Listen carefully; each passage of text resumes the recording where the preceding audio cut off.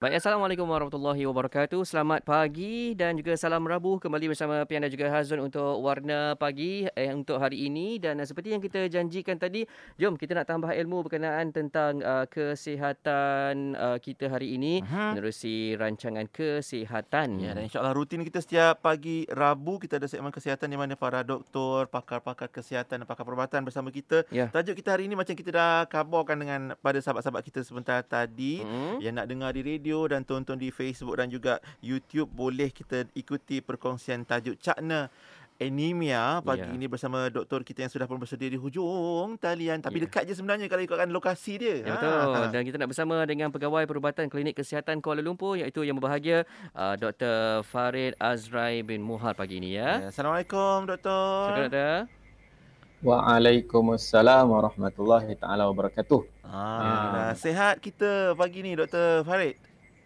sihat alhamdulillah. Ya. Pian Hazwan sihat eh? Baik. Alhamdulillah, kami macam Alhamdulillah. Kita orang pun sihat dan Mm-mm. Dr. Mak Farid Azrai bin Cantik. Muhammad merupakan pegawai perubatan di Klinik Kesihatan Kuala Lumpur, dan pagi ni Yup. kita ada tajuk tentang anemia doktor. Mungkin ada sebilangan sebahagian daripada kita yang memang dah sedia maklum, dah tahu apa tu anemia, tapi mungkin jarang-jarang dengar istilah ni. Apa yang kita perlu tahu tentang anemia tu? Untuk mukadimah kita doktor, adakah ia satu penyakit? Ya. Silakan doktor. Silakan. Baik. Assalamualaikum warahmatullahi taala wabarakatuh. Alhamdulillahirabbil alamin. Wassalatu wassalam ala asyrafil anbiya'i wal mursalin wa ala alihi wa sahbihi ajma'in. Allahumma salli ala sayyidina Muhammad wa ala ali sayyidina Muhammad. Rabbi syrah li sadri wa yassir li amri wahlul 'uqdatam min lisani yafqahu qawli. Pertama sekali saya nak ucapkan terima kasihlah pada Radio IKIM kerana sudi menjemput saya sebagai pembicara berkongsi ilmu kita pada hari ini tentang tajuk kita apa yang kita kenali sebagai Cakna Anemia. Ya.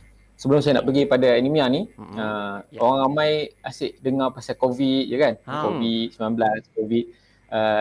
Buka mata COVID, nak tidur COVID, sana COVID, sini COVID. Jadi hari ni saya rasa topik dia keluar sikit daripada COVID. Betul? Okey. Betul, betul.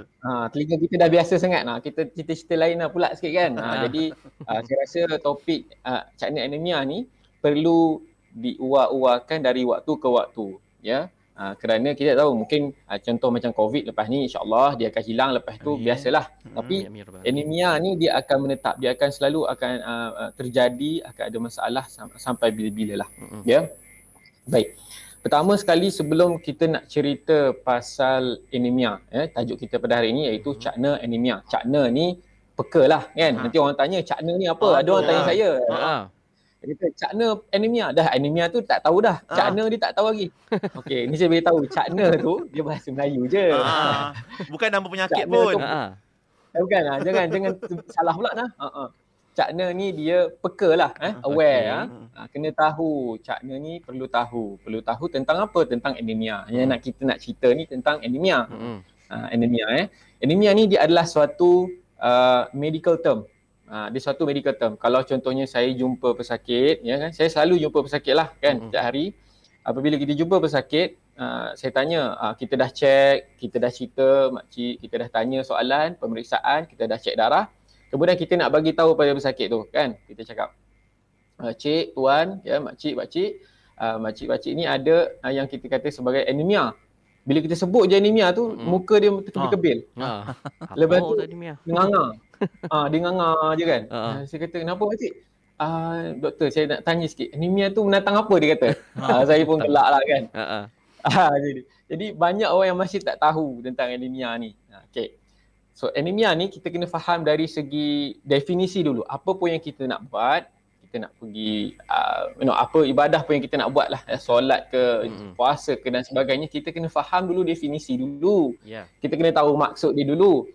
Puasa apa maksud dia, solat apa maksud dia dan sebagainya, haji, sedekah dan sebagainya, kita kena faham. Bila kita faham maksud dulu, jadi kita punya entrance tu dah cantik lah. Macam kita masuk rumah orang, kan? Kita masuk rumah orang, kita masuk pintu depan dulu. Kita tak masuk pintu belakang, betul? Betul.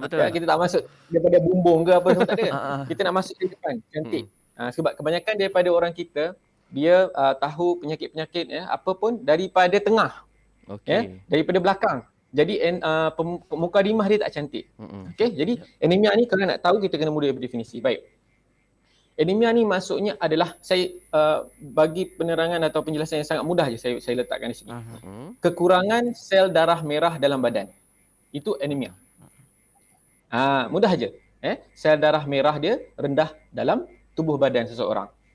Itu adalah anemia. Senang je. Cuma pada orang biasa, okey, yang faham kekurangan sel darah merah dalam badan, okeylah, senanglah. Tapi akan ada tanya lagi, doktor, apa tu sel darah merah? Dia kata kan, ada ke warna putih ke? Ada ke warna hijau ke? Ada warna biru ke? Kan? Okey, jadi saya akan terangkan sedikit lagi. Bagi detail sikit lagi nah. Jadi definisi anemia itu adalah kekurangan sel darah merah dalam badan. Baik, dalam badan kita ya ada beberapa sel-sel yang penting ya yang akan bertanggungjawab ada dalam badan kita melakukan tanggungjawab dia tersendiri. Okey. Tanggungjawab tersendiri. Saya bagi contoh seperti sel darah putih. Ya, selain daripada sel darah merah, kita ada sel darah putih. Sel darah putih bahasa Inggeris adalah white blood cells lah. Ya, white blood cells itu adalah sel darah putih, di mana sel darah putih ni kerjanya adalah untuk melawan jangkitan kuman. Jangkitan kuman. Mikroorganisma yang masuk dalam badan kita, kuman yang masuk dalam badan kita akan disaring terlebih dahulu, dilawan oleh yang kita katakan sebagai sel darah putih. Ya, itu yang sel darah putih. Contoh yang saya boleh bagikan di sini. Kemudian kita ada sel platelets.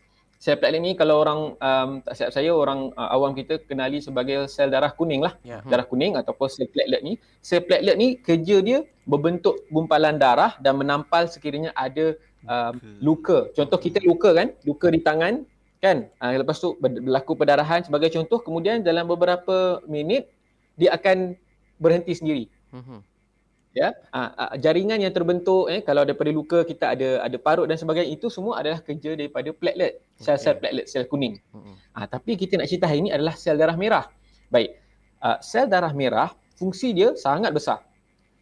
Dalam sel darah merah ni ada yang kita katakan sebagai satu komponen atau struktur yang kita katakan sebagai hemoglobin. Okey.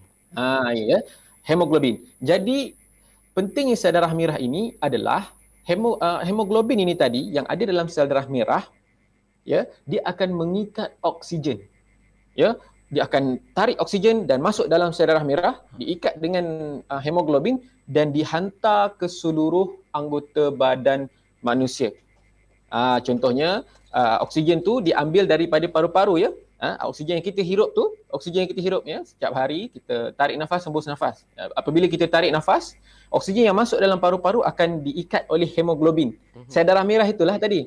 Ya. Kemudian sel darah merah itu akan berjalan ke seluruh anggota badan dan oksigen itu akan diberikan pada tisu-tisu yang memerlukan.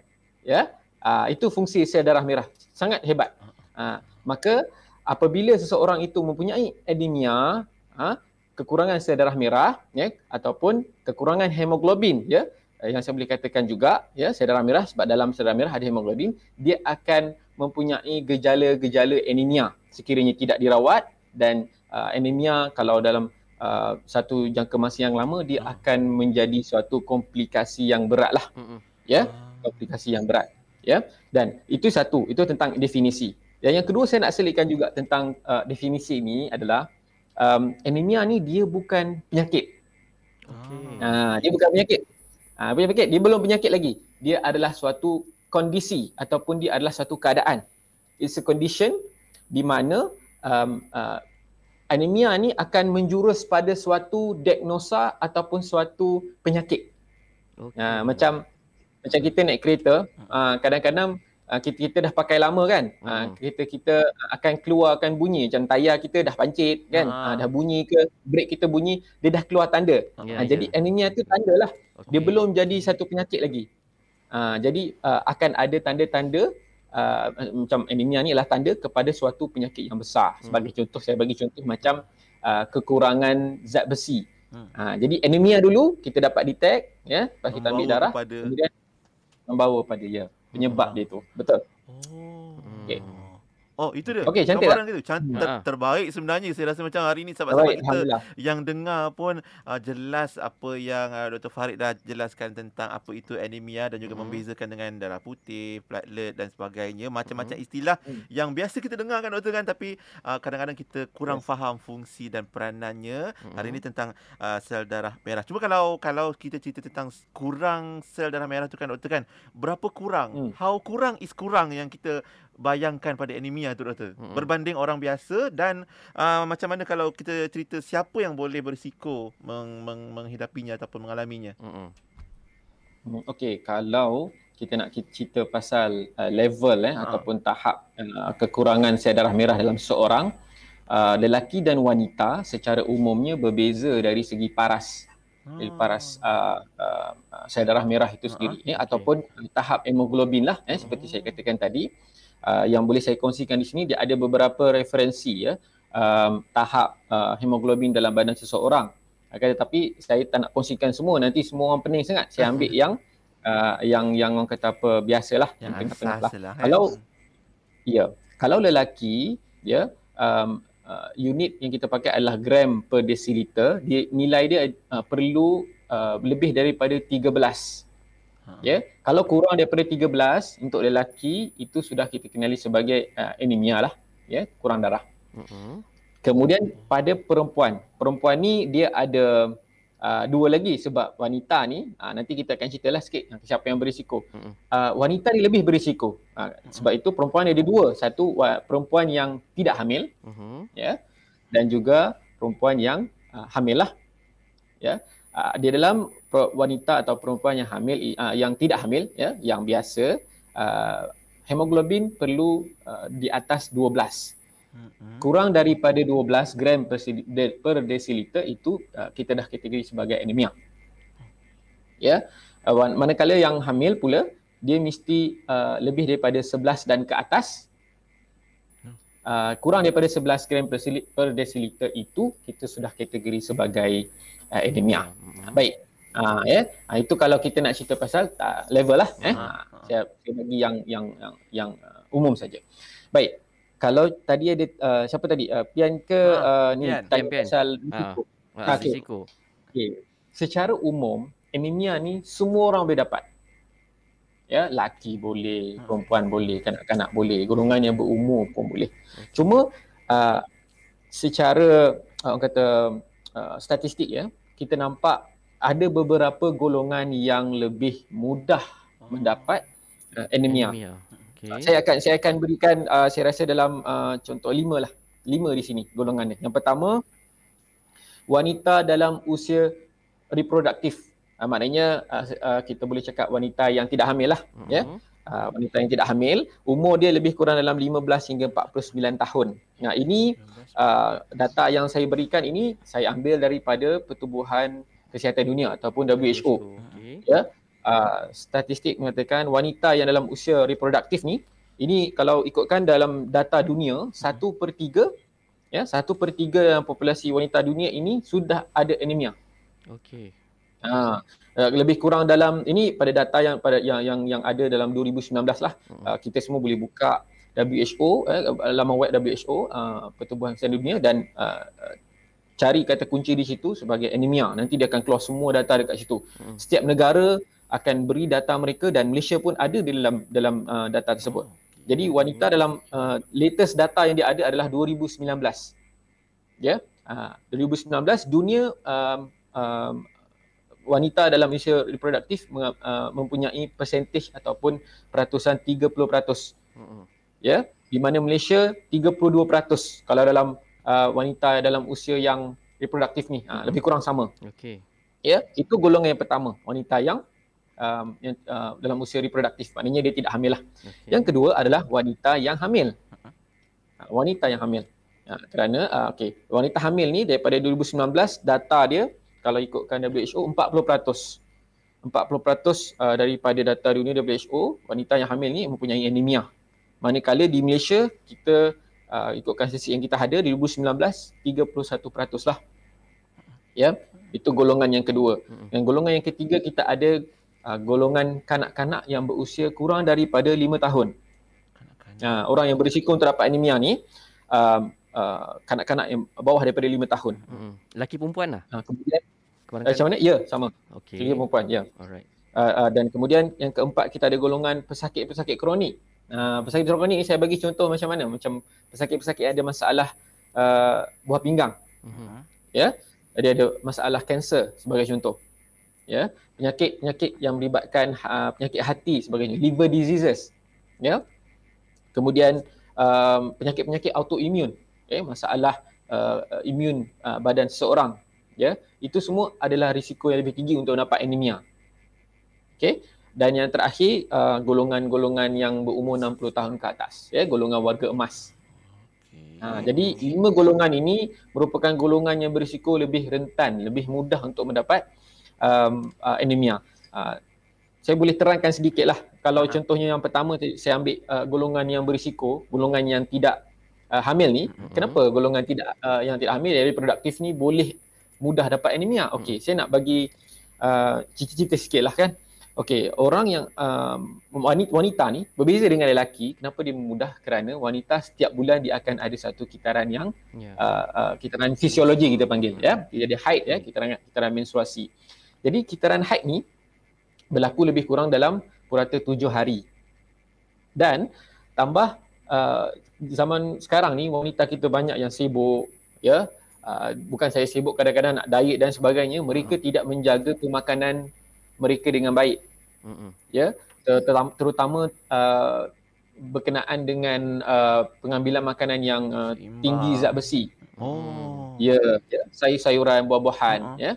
Apabila itu terjadi, jadi wanita yang haid tiap-tiap bulan ni kan, mereka tidak jaga makan, mereka sel darah merah itu tadi, ya, tidak akan banyak dihasilkan dalam badan.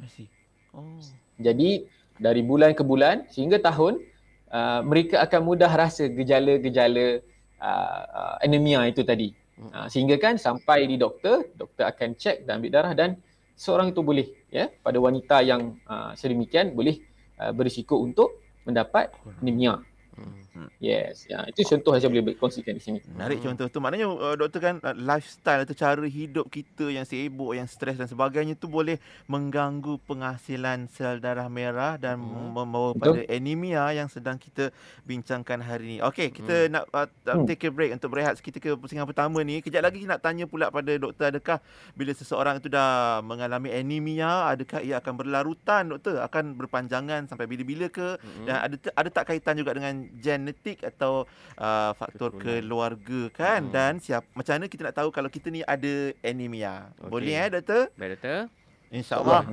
Terbaik, Dr. Farid. Dan kita akan sambung kejap lagi soalan-soalan daripada sahabat-sahabat juga kita nak raikan menerusi ruangan komen di Facebook IKIM FM ataupun YouTube IKIM. Ya, anda juga boleh sharekan juga video ini di Facebook anda untuk kita sama-sama kongsikan manfaat ilmu pagi ini berkaitan tentang cakna anemia, dan kita masih kita bersama dengan Dr. Farid pagi ini, dan anda semua jangan ke mana-mana. Kita berehat seketika, kembali selepas ini, terus setia bersama kami hanya di Radio IKIM 20 tahun. Inspirasi. Inforia. Islami. Allahumma عافني في بدني اللهم عافني في سمعي اللهم عافني في بصري Ya Allah, sihatkanlah tubuhku. Ya Allah, sihatkanlah pendengaranku. Ya Allah, sihatkanlah penglihatanku. Kembali bersama Pian dan juga Hazrul pada waktu ini menerusi Warna Pagi, dan kita masih lagi bersama menerusi segmen kesihatan, membicarakan tentang cakna anemia, dan masih lagi bersama kita iaitu Dr. Muhammad Farid Azrai Muhar yang merupakan pegawai perubatan dari Klinik Kesihatan Kuala Lumpur. Ya, hari ini kita tak boleh nak cerita kata kita tak ada, orang ni ada, orang ni tak kena dan sebagainya, sebab semua orang ada darah merah kan. Jadi semua orang kena dengar dan cakna tentang anemia yang Dr. Farid bincangkan hari ini. Sebelum kita cerita tentang macam mana kita nak tahu kalau kita ni ada anemia, doktor. Tadi ada soalan sahabat kita bertanya juga, adakah bila sekali disahkan mengalami anemia ni, doktor, adakah ia akan berlarutan dan ada tak faktor genetik juga mempengaruhi? Ya, silakan doktor. Okey, bagus. Tadi saya dah kongsikan tentang definisi ya, betul? Kemudian siapa yang berisiko. Sekarang kita masuk pada penyebab-penyebab anemia ni lah sebab soalan pun tanya kalau orang tu ada genetik macam mana kan? Okey, anemia ni kita boleh golongkan ataupun penyebab dia ada 3 yang penting. Ni ada 3. Yang pertama, anemia ni boleh terjadi disebabkan kehilangan darah. Ya, kehilangan darah. Logik lah sebab darah dalam badan kita kan. Contohnya kalau kita ada luka, kalau luka sikit tak ada efek lah. Ini luka yang teruk. Macam mana luka yang teruk? Okey. Satu, kehilangan darah yang banyak boleh berlaku contoh kalau kita accident. Ya, kita accident. Accident tu macam mana? Berlanggar lah. Kereta ke naik ke kan. Kemudian ada berlaku pendarahan dalaman ataupun pendarahan yang kita boleh nampak keluar daripada badan kita. Jadi apabila berlaku pendarahan ataupun blood loss kita panggil ya dalam bahasa perubatannya. Kehilangan darah ni boleh menyebabkan seorang itu ada anemia. Jadi darah tu keluar kadang-kala kehilangan darah yang lebih daripada 500 ml itu perlukan transfusion ataupun transfusi darah yang cepat.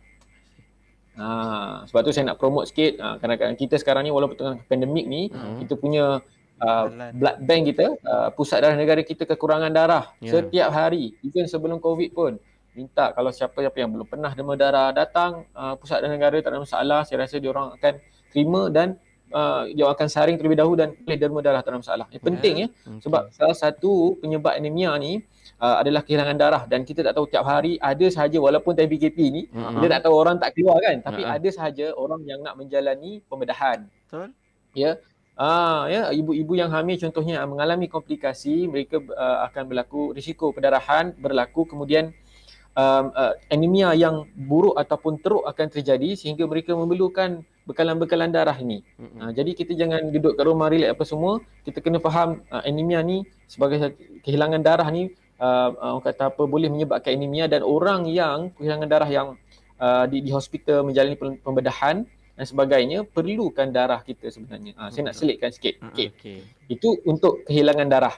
Dan kemudian untuk kehilangan darah juga penyebab yang pertama ni saya nak selitkan juga tentang wanita tadi yang saya sebutkan tadi, yang haid tadi. Apabila sekiranya seseorang wanita itu mengalami haid, kalau haid dia tak ada masalah, normal dan sebagainya, itu okeylah. Ini pada wanita-wanita yang mempunyai haid yang tidak teratur dan haid, kitaran haidnya itu, bilangan hari itu lebih daripada normal. Ya, lebih lama lah, lebih daripada 7 hari, kemudian haid dia terlampau banyak pendarahan yang berlaku. Itu secara kroniknya berlaku dalam masa yang lama boleh mengakibatkan anemia sebenarnya. Jadi itu kita kategorikan juga sebagai blood loss ataupun kehilangan darah, penyebab yang pertama yang saya nak sebutkan. Ya. Okey, itu yang pertama. Yang kedua, kita boleh kategorikan penyebab anemia ini sebagai berlakunya kemusnahan sel-sel darah merah ini secara berlebihan. Tadi saya dah bagi tahu sel darah merah kita ni ada dalam badan kita. Ia dihasilkan oleh sum-sum tulang dalam badan. Sum-sum tulang ni dekat mana? Tulang mana doktor? Dia selalunya tulang-tulang besar, tulang-tulang macam tulang kaki kita, tulang femoral kita. Di situ ada sum-sum tulang dan dari sum-sum tulang itulah akan keluar atau hasilnya sel darah merah. Apabila nak dikaitkan dengan penyebab yang kedua ni, sel darah merah dihasilkan itu berlaku kemusnahan sel secara berlebihan. Sebab sel darah merah kita ni akan sampai beberapa bulan dia akan mengecut dan mati sendiri, hilang sendiri. Tetapi tak sampai pun waktu tu dia dah pecah, ya, dia dah rosak sebagainya. Ini selalunya dikaitkan dengan penyakit-penyakit genetik. Itulah tadi soalan tadi. Penyakit genetik yang macam mana? Genetik yang macam kita pernah dengar G6PD. Siapa yang pendengar-pendengar kita mungkin ada yang pernah dengar kena ataupun daripada kecil dia ada pernah dapat G6PD. Defisiensi. Ada satu enzim yang ada dalam badan kita yang berkait dengan sel darah merah ini, dia defisiensi, maknanya dia kurang dalam badan. Jadi penyakit-penyakit ini boleh menyebabkan anemia. Kemudian contoh yang lain, berlaku kemusnahan sel darah merah yang berlebihan ini sebagai contoh jangkitan-jangkitan kuman. Infection. Jadi kalau seorang itu dapat infection yang teruk, jadi dia boleh menyebabkan anemia. Kemudian contoh yang seterusnya adalah kita boleh katakan ubat-ubatan, drug induced. Ada sesetengah obat yang sebagai contoh saya boleh berikan ubat-ubat antibiotik. Ada segelintir ubat-ubat antibiotik ni dia boleh induce, dia boleh membuat seorang itu menjadi anemia sekiranya diambil dalam jangka masa yang sangat panjang. Kemudian ubat-ubatan seperti non-steroidal anti-inflammatory drugs, maknanya ubat-ubat yang bukan berbentuk steroid lah. Kita panggil sebagai NSAID atau NSAID. Jadi ubat-ubat ini kalau diambil secara berpanjangan, berlebihan, dia boleh menyebabkan anemia. Baik, itu penyebab yang kedua. Yang ketiga, dia penyebab anemia ni boleh berlaku apabila kurangnya pembentukan sel darah merah daripada sumsum tulang. Okey. Saya recap balik. Yang pertama tadi kita darah keluar banyak sangat, blood loss. Kehilangan Yang darah. kedua tadi Kemusnahan. anemia tu berlaku disebabkan pemusnahan sel darah merah tu berlaku cepat dan berlebihan. Yang ketiga, kurangnya pembentukan sel darah merah. Nak keluar daripada susun tulang ni, sikit je yang keluar. Faham? Okey. Sikit je yang keluar. Okey, yang ini kita kaitkan dengan nutritional deficiency. Maknanya khasiat vitamin, vitamin ataupun zat besi sebagai contoh kurang dalam badan. Vitamin B12 kurang dalam badan. B12 kurang dalam badan. Asid folik kurang dalam badan. Sebab itu bila kurang, kita tak makan, tak jaga, macam saya cakap tadi, pembentukan tu tak banyak. Dan sel darah merah tu keluar sikit je. Macam itulah lebih kurang. Itu satu. Kemudian boleh juga jadi pembentukan sel darah merah ni tak banyak sebabkan kanser, malignancy. Itu pun boleh jadi juga. Kemudian boleh juga jadi daripada penyakit genetik yang kita kenali sebagai thalassemia. Pernah dengar thalassemia? Pernah. Ramai juga yang tanya tu doktor, ramai yang tanya yang kaitkan dengan thalassemia dan kurang darah merah. Nanti mungkin doktor boleh selitkan info tu. Ya. Jadi thalassemia itu adalah penyebab yang saya cakapkan tadi, kurangnya pembentukan. Jadi orang yang ada thalassemia ni dia dia dapat daripada keluarga, daripada ayah atau ibu atau kedua-duanya. Apabila masuk dalam badan, cerita pasal thalassemia ni dia panjang sikit, tapi saya ringkaskan, dia adalah genetik lah. Dia adalah bersifat genetik. Dia tak boleh nak dijangkiti oleh orang lain. Jangan keliru pula lepas ni thalassemia apa? Alamak, COVID ke apa kan? Boleh jangkit ke? Jangan.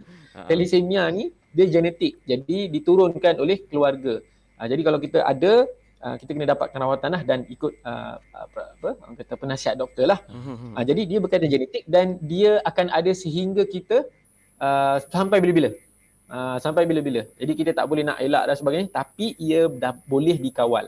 Sebab itu ikut arahan dan insya-Allah dia akan dikawal sehingga kita sampai bila-bila tak ada masalah. Takkan ada timbul kalau kita ikut arahan dan sebagainya. Itu kalau kita thalassemia sebagai contoh yang ketiga saya bagi tadi.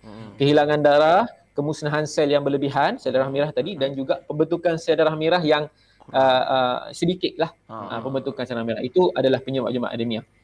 Okay. Kemudian saya nak nak kongsi juga tentang macam mana kita nak tahu.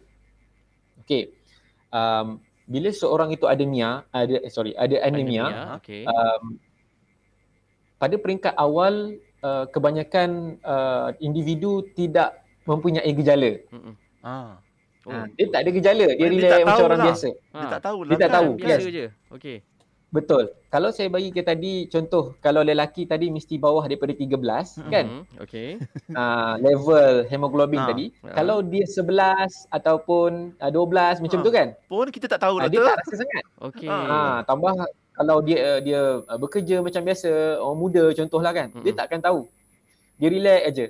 Tapi bila sudah orang kata turun kepada satu tahap yang lebih berat, bawah daripada 10 sebagai contohnya, seseorang individu tu akan mempunyai gejala. Gejala inilah yang kita akan rasa.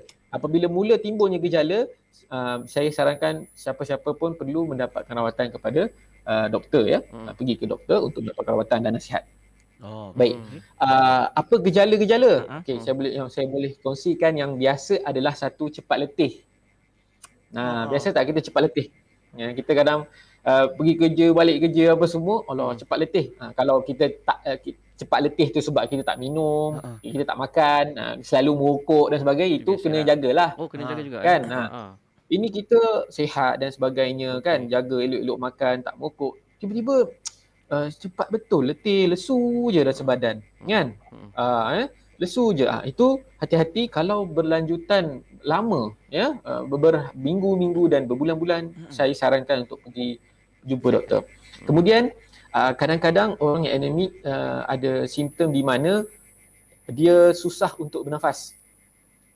Dia susah. Dia pun susah bernafas. Sebab saya dah kaitkan tadi sel darah merah. Sebab tu penting definisi tadi kan. Sel darah merah tu ada hemoglobin, betul? Betul. Jadi kalau hemoglobin kita rendah, macam mana dia nak angkut oksigen dalam badan? Betul? Jadi sebab itulah kita nak kaitkan orang yang anemia dia dah teruk, dia akan rasa susah, rasa berat. Dada dia macam, doktor saya berat lah nak nafas ni macam mana? Itu satu gejala dia. Kemudian orang anemia ni dia suka pening-pening.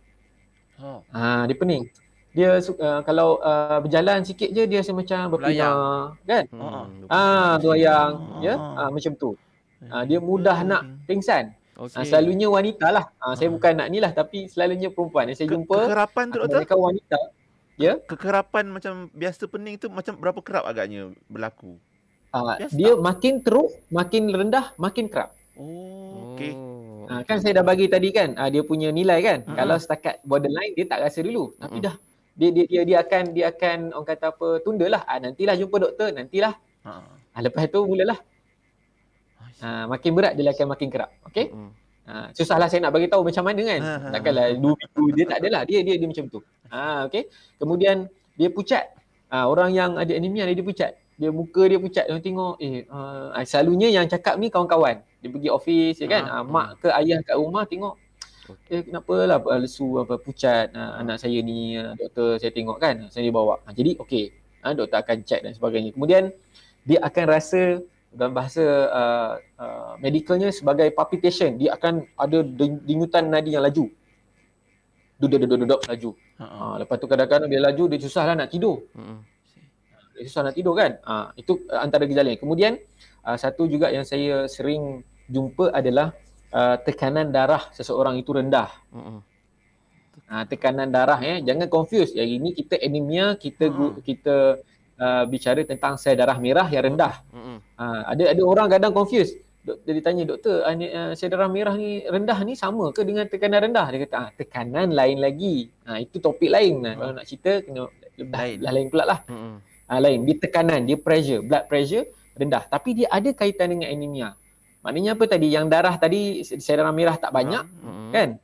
Dia akan automatik efek lah kita punya darah dalam badan. Dia akan menyebabkan kita punya tekanan darah rendah. Baik. Mudah saja kita nak tahu sebenarnya. Itu saya boleh berikan di sini lah. Baik. Kita nak tahu. Kalau macam tu doktor, itu untuk tanda-tanda untuk orang dewasa kita boleh nampak dari segi tanda-tanda tu lah kan. Tapi macam doktor bagi tahu tadi pun, antara golongan berisiko untuk kena anemia ni adalah kanak-kanak yang kurang daripada usia 5 tahun. Jadi untuk kanak-kanak ni apa penyebab dia dan apa tanda-tanda dia doktor? Macam mana kita nak detect tu? Nak kesan kalau pada anak-anak Okey. Dia sama saja kanak-kanak ataupun yang dewasa. Ya, cuma yang kita kena faham tanda dia mungkin berbeza. Ya. Sebab pada kanak-kanak dia lebih dia tak akan cakap dengan kita cepat letih. Tapi kita boleh observe, ya. Ibu bapa boleh lihat pada anak-anak dia. Kalau kat sekolah kawan ni, yang kawan-kawan yang lain ni dia aktif, ya, dia aktif bersukan dan sebagainya, kan.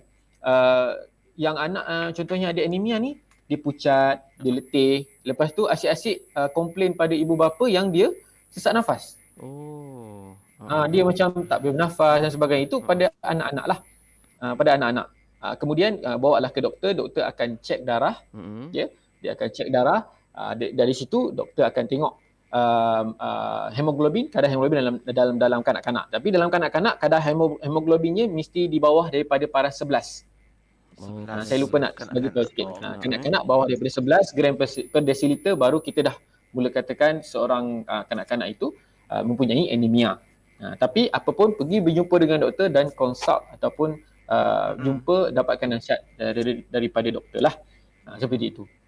Baik, menarik itu. Banyak sangat poin yang Dr. Farid kongsikan pagi ni dah macam dengar lecture tau, dengan syarahan tentang kesihatan. Dan hujung nanti Dr. Farid akan tanya soalan kuis ya pada pendengar kita. Kita harap semua faham betul-betul apa yang Dr. Farid sampaikan, sebab ini semua berkaitan dengan kita lah, kita dan ahli keluarga kita. Baik doktor, kita berehat sekali lagi. Kejap lagi kita nak cerita pula macam mana anemia ni boleh membawa pada komplikasi sehingga memerlukan rawatan, dan kalau ada rawatan, bagaimana bentuk rawatan yang diperlukan oleh seseorang yang mengalami anemia. Ya betul. Dan untuk sahabat-sahabat semua, kalau katakan anda ada soalan dan juga perkongsian berkaitan tentang topik kesihatan kita pagi ini, berkaitan tentang anemia, anda boleh kongsikannya di ruangan komen di Facebook IKIM FM, termasuk juga di YouTube channel IKIM, ataupun anda boleh WhatsAppkan saja 0112900004 ya. InsyaAllah. Semuanya menerusi segmen kesihatan di Warna Pagi IKIM 20 tahun. Inspirasi Inforia Islami. Ya Zal Jalali wal Ikram, Ya Zal Jalali wal Ikram, Ya Zal Jalali wal Ikram,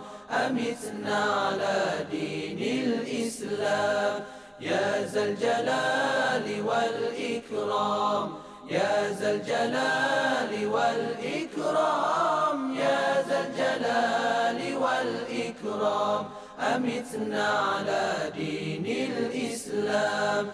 Ya Zal Jalali wal Ikram, Ya Zal Jalali wal Ikram, Ya Zal Jalali wal Ikram, amitna ala dinil Islam, amitna ala dinil Islam, amitna ala dinil Islam. Terima kasih kepada anda yang terus saja bersama kami di IKIM Inspirasi Inforia Islami, dan anda juga boleh tonton kami secara live di Facebook IKIM FM dan juga di YouTube channel IKIM untuk perkongsian segmen kesihatan kita pagi ini, yang mana kita masih lagi sedang membincangkan tentang cakna anemia. Dan kita masih lagi bersama dengan Dr. Muhammad Farid Azrai dari Klinik Kesihatan Kuala Lumpur. Ada soalan daripada sahabat kita ni, Dr. Rafidah Sultan. Dia tanya, orang yang pernah ada anemia ni boleh derma darah tak? Soalannya tu. Dia kurang darah dan dia nak menderma darah. Boleh tak? Okey, bagus. Cantik soalan tu. Dah bila saya cakap tadi, semua nak derma darah. Alhamdulillah, kempen tu berkesan. Dah berkesan Alhamdulillah lah, insyaAllah. Okey. Apabila seorang itu nak menderma darah, ini secara umum lah hadirkan diri anda di mana-mana tempat. Dia kadang-kadang dia ada blood drive lah, dia ada pergi di tempat-tempat tertentu. Mungkin sekarang ni terhad ataupun tak ada lah, mungkin kena pergi ke pusat darah. Apabila anda hadirkan diri anda di sana, anda akan ditanyakan tentang penyakit yang ada dalam diri anda lah, penyakit medical history lah. Kemudian dia akan cek terlebih dahulu darah anda. Dia akan cucuk dekat jari, dia akan tengok kadar hemoglobin tu. Faham? Okey. Dia akan cucuk, dia akan tengok. Kalau kadar hemoglobin anda rendah, ya, macam saya cakap tadi, dia tak bagilah. Okey. Dah rendah kan? Dah rendah memang tak boleh lah derma darah. Anda perlu mempunyai kadar hemoglobin ataupun darah merah yang optimum untuk derma darah. Kalau nak tahu, kena pergi derma darah, lepas tu kena pergi derma darah. Okey. Okey, jalan itulah. Maknanya dari saringan tersebut kita boleh tahu. Okey, macam mana kalau kita nak cerita tentang komplikasi pula doktor, macam mana dari berpunca dari anemia boleh jadi komplikasi dan apa rawatan dan pencegahannya? Silakan doktor. Okey, komplikasi kita pergi komplikasi dululah. Okey, apabila seorang itu contohlah pada seorang wanita tu, contohnya dia dah ada gejala atau tanda-tanda anemia, dia rasa macam dia cepat letih dan sebagainya, nafas dia tak boleh naik tangga, lepas tu senang macam mengah dan sebagainya. Dia pun kata tak apalah, mungkin ini biasa, dia katakan tak ada apa-apa. Lepas tu dia biar saja berbulan-bulan, bertahun, sehinggalah akan ada, kita katakan, satu komplikasi. Komplikasi ni apa? Okey, dengar elok-elok. Yang pertama, seseorang yang ada anemia yang moderate ataupun level yang sangat rendah, severe anemia ni, seorang itu boleh mengalami masalah jantung. Masalah jantung yang macam mana? Satu, dia boleh ada heart attack. Okey. Heart attack jangan ingat orang heart attack ni dia tak jaga makan. Dia obesity ke, dah tinggi ke, jangan keliru. Dalam anemia pun, kalau terlampau teruk, seorang itu boleh mendapat serangan jantung. Okey. Serangan jantung, heart attack. Itu yang pertama. Apa lagi masalah jantung dia? Okey. Kita kenali sebagai satunya kegagalan jantung ataupun heart failure. Nama pun heart failure, maknanya apabila bertahun-tahun seseorang itu ada anemia, jadi tapi dia tak tahu ataupun dia buat-buat macam tak apalah kan, dia tak cakna lah kan. Betul lebih kurang kan. Dia biar bertahun-tahun sehingga kan jantung dia akan bengkak. Ya, jantung dia akan bengkak, kemudian dia akan ada gejala-gejala kegagalan jantung. Kaki dia bengkak, dia sembab, dia kerap-kerap sesak nafas dan sebagainya. Itu sudah hadirnya ataupun berlakunya suatu komplikasi daripada anemia. Kegagalan jantung. Kemudian kita ada juga masalah, ini masih juga berkaitan dengan jantung kita. Dia akan ada masalah irama jantung yang tidak stabil. Ya. Sebab apabila berlaku secara kronik anemia ini rendah dalam badan, jantung kita akan mengepam dengan lebih laju dan cepat. Ya. Jadi akan berlakunya aritmia kita panggil. Denyutan dia tak sekata. Itu salah satu komplikasi. Kita akan rasa macam kenapalah sekejap laju sekejap perlahan kita punya ni. Cepat-cepatlah pergi dapatkan rawatan. Okey. Kemudian komplikasi yang seterusnya sama juga macam saya katakan tadi, dia kalau anemia dia terlampau lama sangat, dia tak boleh nak buat aktiviti. Padahal muda lagi ni, ya, tak adalah terlampau berumur sangat, tak adalah sakit apa-apa, tapi lambat nak buat kerja, tak boleh nak fokus, letih saja. Memanjang letih. Ya, terbaring dan sebagainya. Kadang nak berjalan tu pun tak larat. Itu kadang-kadang boleh jadi tahap anemia yang sangat teruk. Kemudian apa lagi? Okey, orang anemia ni dia boleh ada risiko jangkitan kuman yang sangat tinggi. Ya. Dia mempengaruhi sistem immunity badan seseorang. Jadi darah dia rendah, kuman senang nak masuk. Kuman senang nak masuk, dia mulalah senang sakit, dia demam, ya, demam. Orang demam tak sampai seminggu, 5 hari, alhamdulillah dah sihat, dah makan ubat. Dia demam kadang berminggu, ya. Ya. Kadang-kadang lama, ya. Sehingga kan doktor terpaksa ambil darah dan sebagainya, cek, dan dapat tahu, ya, seorang itu ada anemia. Sebab itulah lambat sangat nak sembuh dan sebagainya. Ya. Itu komplikasi. Kemudian okey, saya nak kongsikan sikit. Sebab saya ada bagi tahu tadi wanita yang hamil boleh mendapat anemia kan. Berisiko untuk dapat anemia. Dan komplikasi sekiranya ibu-ibu yang mengandung ni atau ibu yang hamil ni, ada 2 risiko komplikasi yang dia boleh dapat. Yang pertama, dari segi ibu, si ibu itu tadi, kalau contohnya dia anemia, boleh berlaku perdarahan. Anemia yang teruk boleh menyebabkan seorang yang hamil itu berlaku risiko perdarahan. Yang kedua, yang saya bagi tahu tadilah, kegagalan jantung. Maknanya dalam waktu dia hamil pun dia boleh ada masalah jantung. Pada si ibu lah. Kemudian jangkitan kuman yang seperti saya katakan tadi, itu untuk si ibu. Untuk si anak pula yang dalam kehamilan dia, ni kandungan dia, anak itu akan ada risiko keguguran. Boleh senang gugur. Sebab itu kalau di klinik kerajaan, setiap kali datang saja kita panggil antenatal check up, ya, pada hari pertama, kali pertama mereka datang untuk antenatal check up, mereka akan diperiksa kadar hemoglobin. Dia akan cek kadar hemoglobin. Dia nak tengok anemia tu. Jadi dia tak nak miss anemia tu supaya tak nak jadi benda-benda tu. Kemudian yang kedua, kelahiran pramatang. Kita biasa dengar prematurity, orang yang melahirkan dalam kurang daripada 37 minggu kelahiran dia. Jadi baby dia kecil. Jadi orang-orang anemia, ibu-ibu yang cek kita ada anemia, ada risiko untuk dapat komplikasi ini. Kemudian apa lagi? Baby yang lahir rendah berat badan. Dia lahir berat badan dia rendah sangat dan kecil je. Itu risiko komplikasi, ya, pada yang si anak, ibu yang hamil lah. Kemudian yang terakhir yang saya boleh kongsikan adalah yang kita orang kata apa, ada juga kadang-kadang dengar, iaitu tentang kematian bayi di dalam kandungan lah. Ya. Kadang-kadang kita tak perasan hal ini terjadi sebabkan si ibu kurang peka jugalah tentang anemia, sehingga kan dia makan, dia tak jaga dan sebagainya, mungkin dengan alasannya kerja dan sebagainya. Jadi anemia ni berlarutan dan risiko terjadinya kematian boleh berlaku pada ibu-ibu yang hamil. Ya, itu dari segi komplikasi. Banyak komplikasi itu. Maknanya bukan saja banyak juga Banyak. yang berkaitan dengan tadi ibu hamil, ibu yang mengandung, Ya. pada kandungannya juga turut membawa pada risiko komplikasi sekiranya seseorang yang mengalami anemia ni tidak dapatkan rawatan ataupun tak cakna kan. Jadi apa bentuk rawatan yang terbaik doktor sekiranya seseorang tu disahkan mengalami anemia doktor? Okey, untuk rawatan dan pencegahan saya sekalikan je lah, dia lebih Okey. kurang sama. Kalau untuk anemia, sebab saya katakan tadi, anemia ni adalah satu tanda, dia adalah satu keadaan. Maknanya dia belum tahu lagi anemia ni disebabkan apa. Dia boleh disebabkan tadi darah dia pendarahan. Anemia ni boleh disebabkan dia kurang makan zat besi, sebagai contoh. Anemia ni dia boleh sebabkan seseorang itu kurang dia ada thalassemia kan tadi kan. Jadi kalau rawatan, doktor selain daripada dia cek hemoglobin, dia akan cek juga darah, kadar kadar zat besi dalam badan. Dia akan juga cek juga vitamin dalam badan. Dia akan juga cek juga kadang-kadang dia akan cek najis, najis untuk membuang kemungkinan sekiranya ada berlaku jangkitan kuman seperti kecacingan. Dah dengar tak kecacingan? Cacingan. Itu pun ada kaitan dengan anemia juga.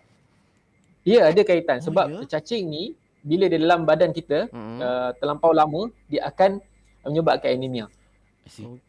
Dia akan makan sel-sel tu lah. Lebih kurang macam tu. Saya lupa nak selitkan juga. Itu salah satu punca anemia dalam badan seseorang lah. Jadi doktor akan ambil buat test, test yang saya sebutkan tadi, kemudian dia akan simpulkan anemia Cik atau Puan ini adalah disebabkan sekian-sekian. Maka kalau ikutkan rawatannya, perlulah berdasarkan penyebab. Perlu berdasarkan penyebab yang saya sebutkan tadi. Kalau thalassemia, contohnya darah dia rendah sangat, dia kena tambah darah.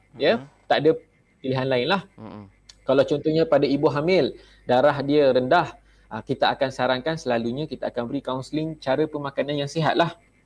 Kadang-kadang ibu mengandung, ibu hamil ni kita kena faham lah dia dengan hormon dia, dengan babynya kan, makan dia tak teratur dan sebagainya jadi kadang-kadang kita perlu beri bimbingan suami, keluarga doktor akan beri nasihat untuk dia jaga pemakanan dia supaya melebihkan makanan-makanan yang tinggi zat besi tinggi zat besi pada orang yang kurang zat besi dalam badan lah, contohnya ibu hamil dan sebagainya. Lepas tu kalau contohnya penyebabnya adalah sebabkan pendarahan. Jadi kalau pendarahan seperti saya kata tadi, dia kena tambah darah lah. Selalunya di hospital apabila doktor ingin membuat surgical procedure ataupun pembedahan, operation, selalunya kita akan standby. Kalau operasi ataupun operation itu, pembedahan itu berskala yang besar. Pembedahan yang besar, yang sangat serius, pemindahan organ sebagai contohnya lah. Doktor akan memberi arahan untuk standby ataupun perlu menyediakan standby bekalan-bekalan darah supaya sekiranya berlaku pendarahan sewaktu operation, dia akan ada darah yang dia boleh ambil dan terus masuk ke dalam badan pesakit tanpa menunggulah. Seperti itu. Itu saya berikan contoh. Jadi rawatan dia adalah berdasarkan penyebab daripada anemia itu sendiri. Dan pencegahan macam tadilah, kalau contohnya kita memang tak ada sakit apa-apa genetik, pencegahan itu adalah dari segi gaya hidup yang sihat.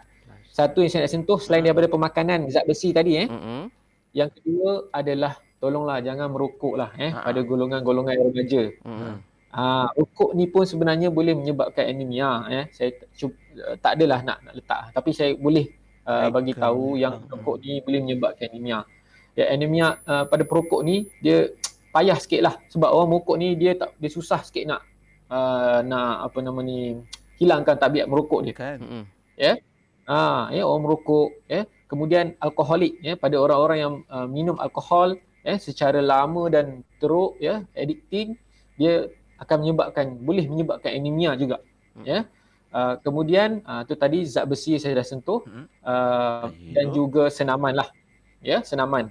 Itu penting. Healthy lifestyle selalunya kita boleh jaga hampir kebanyakan masalah kesihatan. Betul. Jadi selalunya kita memang akan galakkan perkara-perkara yang saya sebutkan tadi dari segi pencegahan lah. InsyaAllah itu dia langkah pencegahan ni semua boleh buat, semua boleh mula amalkan, khususnya melibatkan gaya hidup ataupun cara hidup yang sihat untuk elakkan daripada anemia sebelum macam-macam komplikasi yang Dr. Farid dah sebutkan tadi berlaku.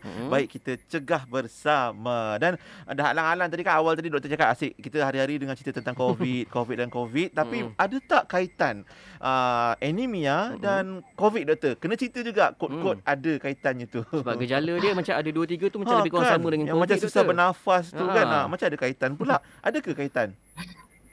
Okey, buat masa sekarang ni sepengetahuan saya lah, COVID dengan anemia ni belum ada kaitan yang kita boleh buktikan. Ya, belum ada bukti lah. Akan tetapi sudah ada kajian daripada luar negara lah. Ya, mereka cuba mencari sekiranya anemia ni boleh ada kaitan. Yang saya boleh berikan kongsikan di sini, ada beberapa kajian yang mengatakan anemia memang mungkin tidak boleh menyebabkan mudahnya seorang itu dapat COVID. Tidaklah. Akan tetapi sekiranya dia tidak tahu yang dia anemia dan mendapat jangkitan COVID, ya, maka dia akan mudah mendapat komplikasi COVID itu sendiri. Jadi sebab darah kan, sekadar darah merah dia direndahkan dalam badan kan.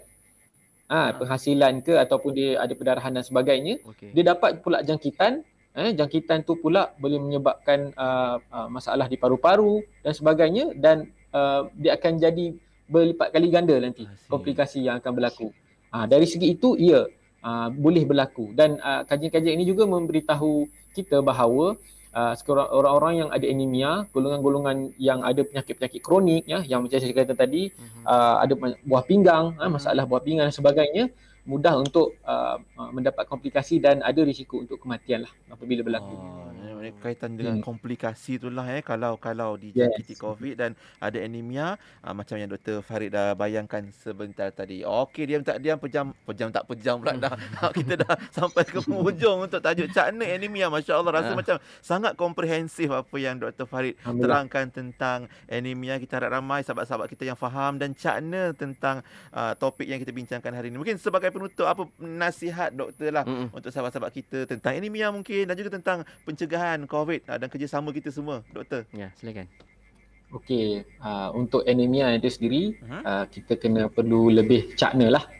Sentiasa peka tentang keadaan badan kita. Mungkin pada peringkat awal mungkin saya faham, mungkin banyak daripada dalam kalangan kita tak tahu ataupun tak rasa apa-apa gejala. Tapi bila kita dah mula rasakan gejala, sentiasalah pergi ke klinik kesihatan ataupun klinik swasta sebagai contohnya untuk mendapatkan rawatan dan nasihat. Ya, sekiranya doktor sudah memberitahu sekian, memberikan nasihat, ikutlah. Janganlah buat-buat tak tahu ke kan. Orang suruh berhenti merokok, saya selalu kadang-kadang letih lah bercakap dengan orang-orang yang merokok ni untuk berhenti merokok dan sebagainya. Kadang-kadang buat masuk kanan keluar kiri. Saya sedih lah.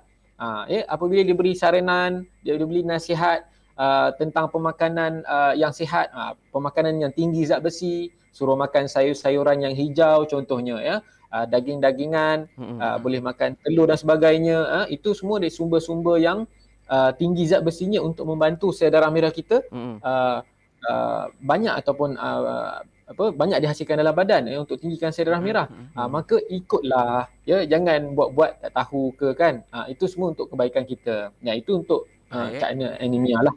Tapi untuk COVID ni saya nak selitkan sikit, selalulah ikutlah SOP, ya. Kita punya frontliner, kawan-kawan saya sendiri pun sebenarnya nampak je senyum ni. Tapi letih ni. Lepas ni nak kena pergi ke sana kemari, bukan nak berjalan-jalan, saya nak kena pergi tengok pesakit COVID dan sebagainya. Saya nak kena pergi ke pusat vaksin mungkin, ya, sebab kita ada rotasi. Ya, ada rotasi. Mungkin hari ni insya-Allah saya bagikan pencerahan sedikit pada pendengar IKIM dan mungkin selepas ni saya akan disibuk dan sebagainya. Alhamdulillah lah. InsyaAllah. Masya Doakan. Allah. Tapi terima kasih juga lah Dr. Farid sudi luangkan masa dalam lebih kurang sejam ni bersama kita di Radio IKIM untuk bersama sahabat-sahabat pendengar dan juga yang menonton di media sosial berkaitan dengan anemia. InsyaAllah panjang umur, murah rezeki. Kita jumpa lagi lain masa, Doktor. Ya, jumpa lagi Doktor. Moga kuat, sihat Amin, selalu juga insyaAllah. Stay safe Dr. Farid ya. InsyaAllah. Ya, jumpa lagi Doktor. Baik, Assalamualaikum Doktor. Assalamualaikum. Assalamualaikum. Alhamdulillah. Itu dia doktor kita hari ini untuk segmen kesihatan, Dr. Muhammad Farid Azrai yang dari Klinik Kesihatan Kuala Lumpur KL untuk segmen kesihatan. Ya, betul. Terima kasih di atas perhatian semua, termasuk bagi anda yang mengikuti kami secara live, termasuk juga Kak Sarifah Kasim ni. Apa saja yang doktor terangkan tadi semua dia terang ataupun dia tulis semula di ruangan komen untuk kata apa rujukan sahabat-sahabat semula ya. Oh, ini kalau kuis ni A ni A++ lah dapatnya insya-Allah.